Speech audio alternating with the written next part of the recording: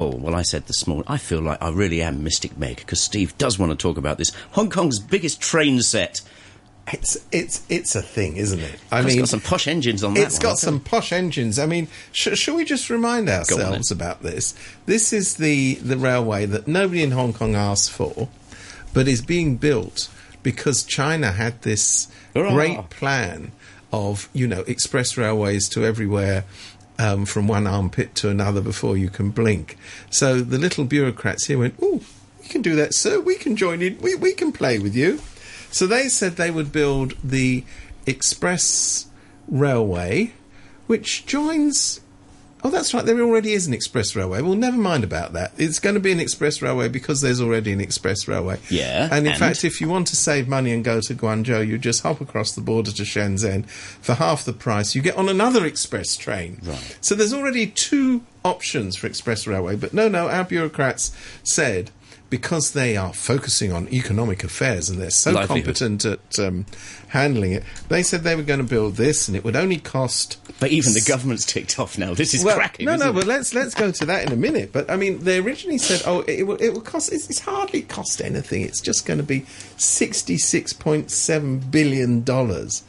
Just have a think about that before you get too dismissive of that being a small sum. And then they said in 2014, well, when we said 66.7, the figure we actually had in mind was 71.5 billion. But hey, it's other folks' money.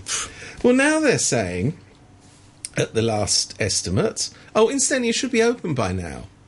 Not open, but it should be. That's what the original plan was.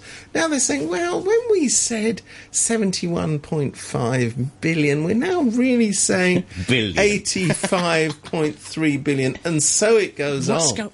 I mean, it's a deep black hole. Now you have what you would expect to be having. So clearly the thing's got completely out of control. It's missing all its deadlines. So now you've got the blame game. And up pops Anthony Cheung, the Secretary for Transport and very, very, very big projects, who says this is appalling. The MTR, they're a complete bunch of prats. I'm very, very upset. I'm very, very upset. I'm going to be even more upset if anybody tries to blame me. It's not my fault. Not my fault. It's their fault.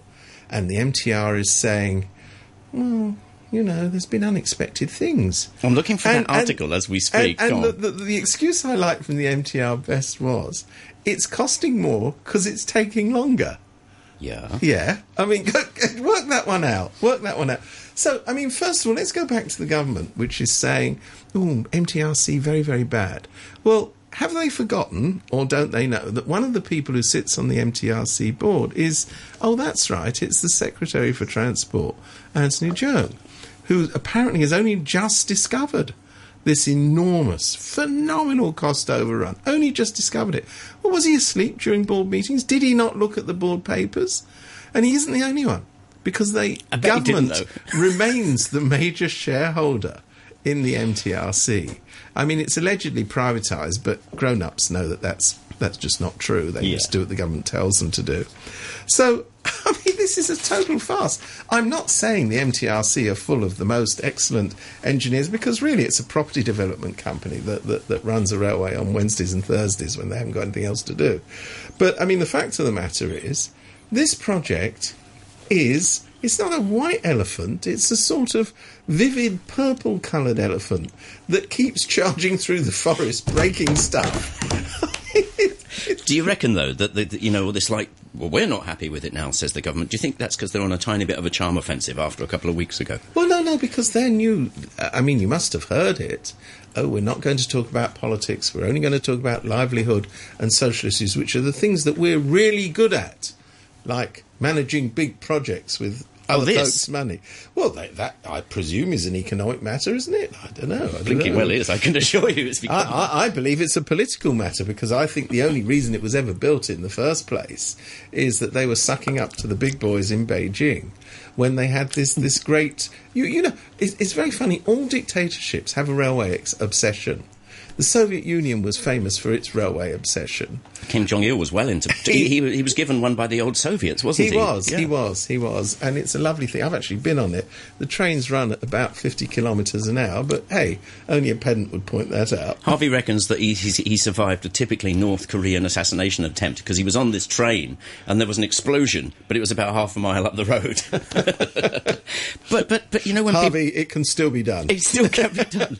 But, you know, when people talk about something is exponentially more expensive than... What exactly does that mean? What's going on? Are contractors saying, OK, lads, let's put up the prices because we can? I think genuinely... what is it that makes it go expensive? You know, these very, very large projects, to be fair, are very difficult to handle. And things have happened. They have hit construction problems. I fully accept this. I mean, on a project this size, it's not unusual. What is the problem is that, of course, you've got disconnected government. So there's a massive labour shortage supply in the construction industry. This isn't a secret. Everybody who can read and write knows about this. And the government says, but that's another department. That's not Transport Department deals with that. That's employment deals with that. And therefore, that's other folks. So we can't do anything about, for example, bringing in labour. Heads and tails not knowing. So they haven't got enough labour. The cost of labour is going up exponentially. Okay. They have hit construction problems. But the main thing is that this whole project was conceived in a great rush for political reasons. And they didn't plan it properly. So that now, you know, are they called chickens that come home to roost or ducks that come home to lay eggs? I don't know which is the right cliche, but all of those apply. So now all of this is happening. The project isn't delivering on time because the timescale was never realistic to begin with. The obstacles that should have been identified, given proper planning, have now emerged as they do. And still, after all this time, nobody in the very wonderful government that we have who's so economically competent has actually ever made the economic case for building this wretched thing in the first place. So maybe the only thing that's at fault here was the first announcement. That was wildly inaccurate. Well, so no, I think the plan. I mean, the whole plan is... But the guys with their sleeves up, they're like, yeah, we know it's going to cost squillions. Well, the MTRC was told, you will build the railway. What's your question? No, you will build the railway. Oh, OK, fine. But, I mean, it is chicken and egg. The people who gave them those instructions are turning around and going, well, that's very bad. But the only reason we're jumping up and down, the people of Hong Kong are jumping up and down, is because they were told a figure that's proved to be wrong. So perhaps that announcement of that figure was the only problem here, that it was always going to cost this much. Maybe that is so. Maybe there was an unrealistic scheduling. Well, not maybe. It was unrealistic because it should be open by now. Was it optimistic to get it through LegCo or something? No. I think the whole point at the time was that as ever, and this is, I believe, one of the Donald Tsang era projects, as ever... Blame the Don. Yeah, who, as you notice, yet again has disappeared from public view during the July 1st celebrations. Donald Hoffer. He's... I'm sure we had a second chief executive in Hong Kong, just can't remember his name. We can't blame the guy, quite frankly, can you? Well, I think it's only fair to blame him because, you know, the people in charge don't want to take the blame. The people who are operating the project don't want to take the blame. But it was during his time, if I'm not mistaken. Yeah. And it was done purely to brown-nose the big boys up in Beijing. There was no need for this project whatsoever. And it's the same while we're on it, because I don't want people to forget, it's the same with the Bridge to Nowhere. That will, of course, cost more than projected, will, of course, not be. And that one's a cracker, because, you know, if we take that down, it's like, where do we change lanes and where do they change lanes? And where do you put the customs post? Oh, and by the way, have you yet sorted out the problem of the fact that no Hong Kong person driving a normal car will be allowed on that bridge? Is that right? That's right, because they don't have the permit. They still haven't sorted this out. I bet the boys from the other side have the permit. Yes, that's the thing. You have to have a cross-border licence plate to get on this bridge, and nothing's been done about that system. It's still almost impossible to get. So if anybody thinks, and you know, you've always got a few deluded people, thinks that once the Bridge to Nowhere has been constructed, they'll be hopping in their motors, getting on the bridge and driving, say, to Macau. Didn't we have the lovely time? It's just not going to happen. We went to China. Oh, and they drive on the other side of the road there. Well, these are the little things. I mean, we joke about this, but these little things, it's always the devil in the detail that screws you in the end. Yeah, it's more than detail, I think. But I know what you mean. It's more. It's the devil in the detail. Except it's a whacking great big detail.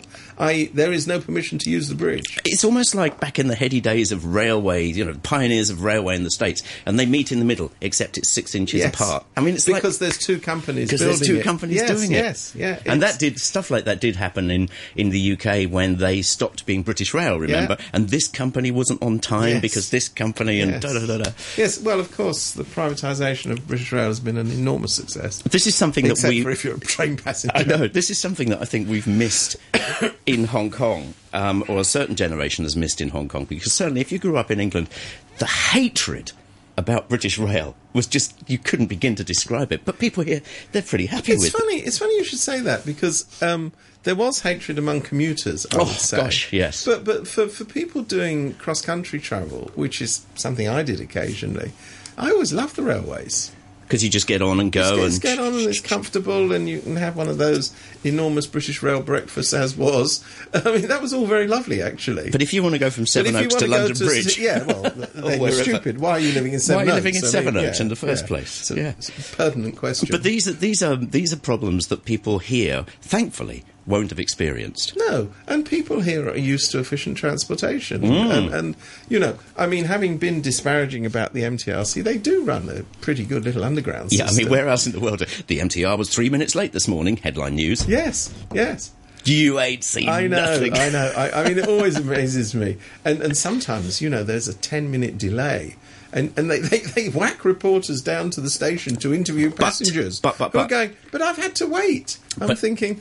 Join the rest of civilization. You've got it. But if there's a 10-minute delay in Hong Kong, it will domino all over town. Yeah, it will. Just like there is if there's a tiny... I'm not defending a 10-minute delay, but what I'm saying is, by and large, it's a pretty good service. You get a 10-minute delay on the MTR. Within about 15 minutes, there'll be a massive tailback, and it will be a catastrophe. Yeah.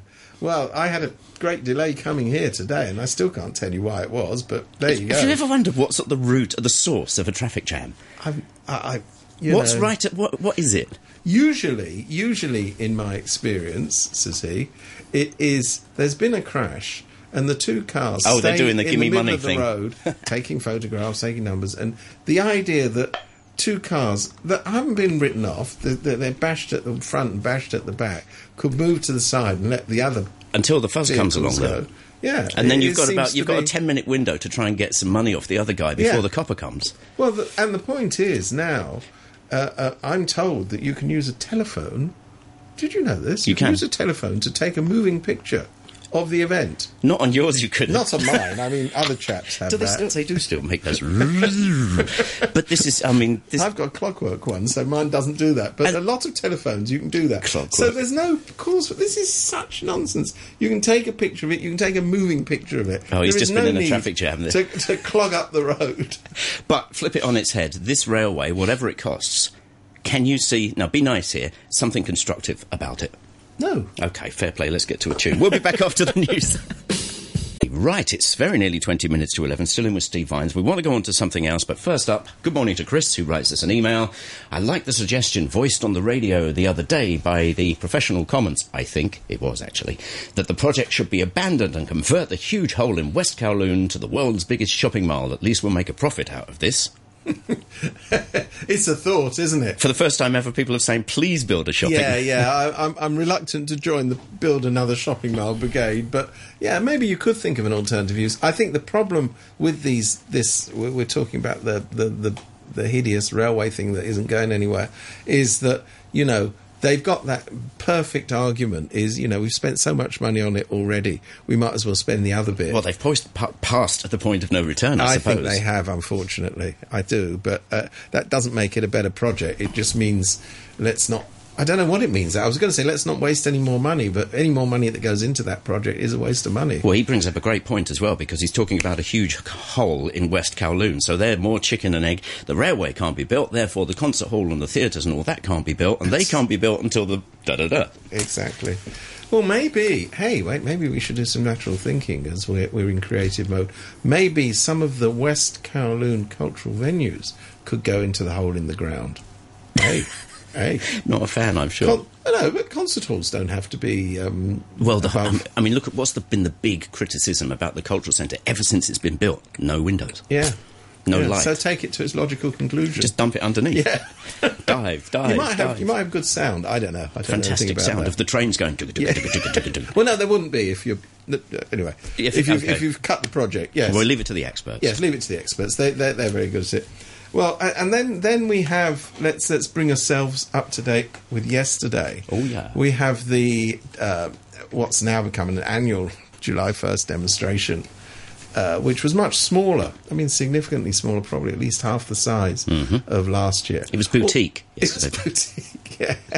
Bijou. It was a bijou democracy demonstration. That's it. But I mean, it is interesting how far we've got in Hong Kong that when 48,000 people turn out on the streets, which is a very big number in case anybody doesn't understand numbers, it's a very big number, has said, oh, this is hardly anybody's taking part. Well, you've never seen an anti-democracy demonstration managing to mobilise anything like that number of people. And in fact, in most cities of the world, which are much bigger than Hong Kong, a demonstration of 48,000 people is considered to be big. Quite a lot of bodies Yeah. on the street. But, having said that, Hong Kong should be judged by how it is. Hong Kong has this tradition of very large pro-democracy demonstrations. And I think that those people in the government who are saying, oh, let's put politics behind us, blah, blah, blah, in one sense are right, because there is fatigue. I think there is fatigue about this. I think people are saying, oh, I can't really be going out on another demonstration. I'm completely fed up. It doesn't mean they don't care. It doesn't mean they don't care. And it doesn't mean they won't come out if, and now here we have the big new looming question, if the government does what CY Leung said yesterday it wouldn't do, so I suppose they will do it, is to start messing around with Article 23 legislation, so-called anti-subversion legislation. As we saw in China yesterday, the mainland is going to have a new anti-subversion law. Which I thought they had all that stuff anyway. Well, I thought they could lift you for well, anyway, if you go stepping on go cracks to in the court, pavement. If you go to court in a mainland court, Yeah. and you're accused of subverting whatever it is you're accused of subverting, you're guilty, and then the evidence is heard afterwards. So, I mean, I don't think they're having problems securing convictions under the existing law, but these new regulations that they are thinking of bringing in, and they're mainly aimed at tidying things up from their point of view on the internet, are very, very draconian. The religious one's interesting too. Yes, that's true. Although I thought that all of that was covered, but there you go. It seems to be. This one's just wrapping it up nicely. Yeah, But, it's old stuff, new packaging. as far as Hong Kong's concerned, I mean, perfect timing. And don't forget, we had a perfect timing. Was it last year, the white paper? That came out a couple of days before July the 1st. It's like... I think what we're seeing is testing the ground. I mean, it's always interesting, and there's no other reason to do this, but it's always interesting to read the two communist newspapers here, Wen Weibo and Da Gong Pao, who always set the pace for this. Both of them are, including yesterday and today, are calling for new legislation on anti-subversion. Now, party newspapers don't suddenly wake up in the morning and say, oh, I've had a great idea, let's write an article about this. They do that because they're told to do it. They are party newspapers. I mean, they do what it says on the tin. They're calling for the legislation. CY Leung claims that there is no such thing in the pipeline at the moment. Who do you believe? What would it do? What would this thing actually do, to your knowledge? Is there anything good about it? Well, I think what people here obviously fear is the diminution of civil liberties. Because once you've made a wider definition, and we saw what was planned when, indeed, the first anti-subversion law that was curbed by street demonstrations was planned, was to have a much wider definition of what is subversion. Right. And that's the problem. I mean, in the statement from the new statement, so to speak, that came out of Beijing from the State Council yesterday, they talk yet again, and I always love it when they talk about this, of, actions against the Communist Party. They don't mince words over there, and against the People's Democratic Dictatorship. I love those two juxtapositions of words, democratic dictatorship. these are the words they use. I'm not making it up. These are the precise words that they use. Really? Yes. Oh, yes. And, when all the weasels out here say, Communist Party, we don't... No, we're talking about China. It's nothing to do with the Communist Party. Dictatorship, that's a very harsh word. Well, actually, comrades... That's the word that's used. It's not a word that's used. It's not a word used by. I hate to say this thing on air because we're quite early on the day. It's not a word used just by foreigners. Foreigners. No, foreign influences. Foreign influences. It is actually in the lexicon, which is widely used there. So what I think people here fear, and I don't see any reason why they shouldn't fear this, is that you will start to have this wide net of activity which at the moment comes under the definition of free speech and civil liberty and is no longer being tolerated. It's not some lucid imaginary fear. I think we're going to have a little correction announced soon. I hope so. Somebody used the wrong word. Somebody used the wrong word. I mean, and see why when he said I wasn't thinking of any legislation here because the time isn't right, we'll then say, gosh, I've looked at my watch. Time is right. Mm-hmm. When the time is right. When the time is right. The foreign influence thing, that wasn't it? Well, there's many... Oh, you mean when he's going to give details of the foreigners who organised the Occupy movement? Yes, I'm still waiting for that. I'm curious now. I'd really like to know. Yeah, well, when you've got a blank sheet of paper, you've got to think of something to put on it. Fantastic. What else has been going on What this else week? has been Not going much. on? I noticed you weren't in the honours list. No. That was a bit of a surprise. More significantly, I noticed you weren't. But in that, I mean, it is a joke, of course. It's for services to sycophancy, by and large. There are a few people who do need to be honoured, but by and large, it's for the big prizes. I mean, the little people who actually do a bit of work, they get honoured, but the big prizes always go to the usual suspects. As they seem to have. The odd police chief who proved to be redder than red, etc., etc. But what was interesting was on the celebrations yesterday in wherever they held them in the exhibition centre, don't they? Yeah. Which is an event for civic leaders. You now find that according to the government, some civic leaders are less civic than others. Oh yeah. Now, so long hair Leung Kwok Hong wasn't invited. I know he makes a demonstration every time he goes there, and he gets hassled But out. he's an and it's elected the end but interestingly, this year Claudia Mo was also excluded, apparently because she's been associating with undesirable people. But the real issue at stake here is the fact that people who are elected to the legislature have a status given to them precisely because they're elected to the legislature. They're representatives of the people. And if the government's decided that some elected people are less elected than others, that changes the terms of dialogue quite significantly. Yeah. So I was a bit shocked by that, actually. Yeah. Well, it's our last chance now to let Danny join us because it's his last back chat tomorrow. So we'll be celebrating. Interesting to hear, Steve. You were talking about Claudia Mo, right? Yeah. Yeah. So that is. I have to say, back chat hat off for a moment. It does seem very bizarre. If you're going to draw, I mean, in a sense, you can understand why they exclude Leung Kwok Hong. I mean, you may or may not agree with it. I can't understand. He's an elected. If they're going to choose the one person, they're most likely to choose the person who's going to shout inside. And he wouldn't have as much fun if they let him in, would he? Yeah, he would never admit that. But you would have thought they'd have a long list they'd have to go down excluding people before they got to Claudia Mo. We will be asking her to come on Back Chat tomorrow. Well, let's see. I mean, we don't know whether she's available, but if she's available on she Back didn't Chat. Exclude herself, so she can't give you the reasons. She might exclude herself from Back Chat tomorrow. We'll see. She wouldn't dare to do that. That's not our main topic, but it's obviously something of interest, and if she is available, we'll ask it's her. Well, interesting one because we've seen it, haven't we? The visit to Shenzhen, they weren't allowed in. The blinking thing in Malaysia. There's still a blacklist of legislators who cannot freely travel within their own country. You would also think it's not the Hong Kong government's decision to exclude Claudia Mo.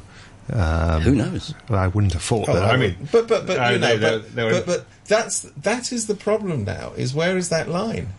You say it probably wasn't the Hong Kong government's decision. It was them, of course, who actually have the mechanical task of issuing the invitations. So, to what extent does the Hong Kong government, day by day, any longer control the affairs of the Hong Kong SAR. I'll tell you again, not with my Backchat hat on, but as author of a book on basic law, which I'm updating, there's going to be a larger section in the liaison office on that. As teacher of basic law, I'm seriously considering adding the liaison office to the syllabus for coming years. I mean, when we teach these things, we're not talking about what's right or wrong. We deal with the realities, and the reality is that a liaison office is now playing an Where else in the world structure. Do you have what looks like a good bunch of laws, etc., and a structure, and you've got this little annex sitting at the side? Forget China. Where else in the world? That kind of thing. The guy is the power behind the throne, if you like. I think that's... In all dictatorships is the answer. I think that bears further research. There may be other examples. There may not be pleasant ones, but there may be other examples. Well, anyway, there are, actually. I mean, because I'm obsessed by the Soviet Union. Of course, the Soviet Union had so-called autonomous regions. Oh, yeah. And they had separate laws, allegedly, for the autonomous regions. And guess what? There was a liaison office. But we're not quite in the same situation as those. No. This is... I know what you're admit, talking about, yes. There's the Ukrainian Soviet Socialist Republic and so on, which had its own seat at the United Nations and so on. There was a Jewish autonomous region in the old Soviet Union. Yeah. I mean, there were all sorts of stuff, weird stuff going on there, which was honoured in the form but never in the substance. What was so special? Some people are saying that's about the same as the basic law. What was so special about these regions that they were allowed... Because we always know why Hong Kong's allowed to have its little bit of fun in the sun, because there were things that they want. What was the speciality of these places? Those were mainly set up in the 1920s, and they were purely set up for propaganda reasons. That the Soviet leadership deemed that it was a good idea to convey the impression that they were giving autonomy to this group and to that group and to the other group. So it's not that really different, really. Anyway, on Backchat tomorrow, our main focus will be on the national security law, which you would have thought they were almost trying to boost turnout on the July 1st rally. Did you double take when you saw that? Yes, it went bing, up it came on the app yesterday morning. Yeah. It shows how secure they must have been. Either they don't care about Hong Kong or how secure they must have been in knowing the turnout was going to be relatively low anyway, because if you were worried about these things, you wouldn't choose that day to announce it. But they're not worried. That's why the white paper was announced a couple of days before last year. Yes, it was just to stir the pot, boys. But the white paper had an impact on... I mean, no, more people on the rally last year because of the white paper, whereas perhaps they learned their lesson last year. Do it on the day, not before the day, and then you'll get a different reaction. Yeah, it's interesting. I mean, of course, CY Leung was prepared, wasn't he? Because he came out almost immediately and said that it's not going to be implemented in Hong Kong, yes. And it does seem sort of impossible that it could be directly implemented, but still there are all kinds of issues. And does it mean that they're going to look more seriously at Article 23? Although CY Leung said the present term government has no intention to implement Article 23. The present term government only has 2 years left. So there you go, Steve. But he did add the Weasley caveat. Unless situation changes. Yeah, but realistically, Steve, they're not going to do it in the next 2 years. It would take them that long to... You heard it here. All I can say is, this is just before you came in, you were probably doing much more important things, but it is significant that the two communist newspapers, Da Gong Bao and Wen Wei Po, are very heavily agitating for introduction of this law, and they don't do that because somebody there has just woken up in the morning and said, I've got a great idea, let's run an article about this particular piece of legislation. They do it under instruction, and there's a reason for that. Anyway, these are the sort of things we'll be discussing tomorrow morning, so do send us email with your thoughts about it. Final one, and then Phil, Backchat takes its usual break over the summer. You're going to be filling part of the gap, aren't you? Part of the gap. Working harder than ever. I'm a gap filler, me. That's what I do, apparently. You'll be able to see Phil Word joining at 9 o'clock in the morning, right? Nice one, Danny. Yeah, 9 o'clock, and before that, Peter Lewis with his new programme called Biz Extra Book. We'll find out more about that. Steve, thanks very much as always. We'll talk next week.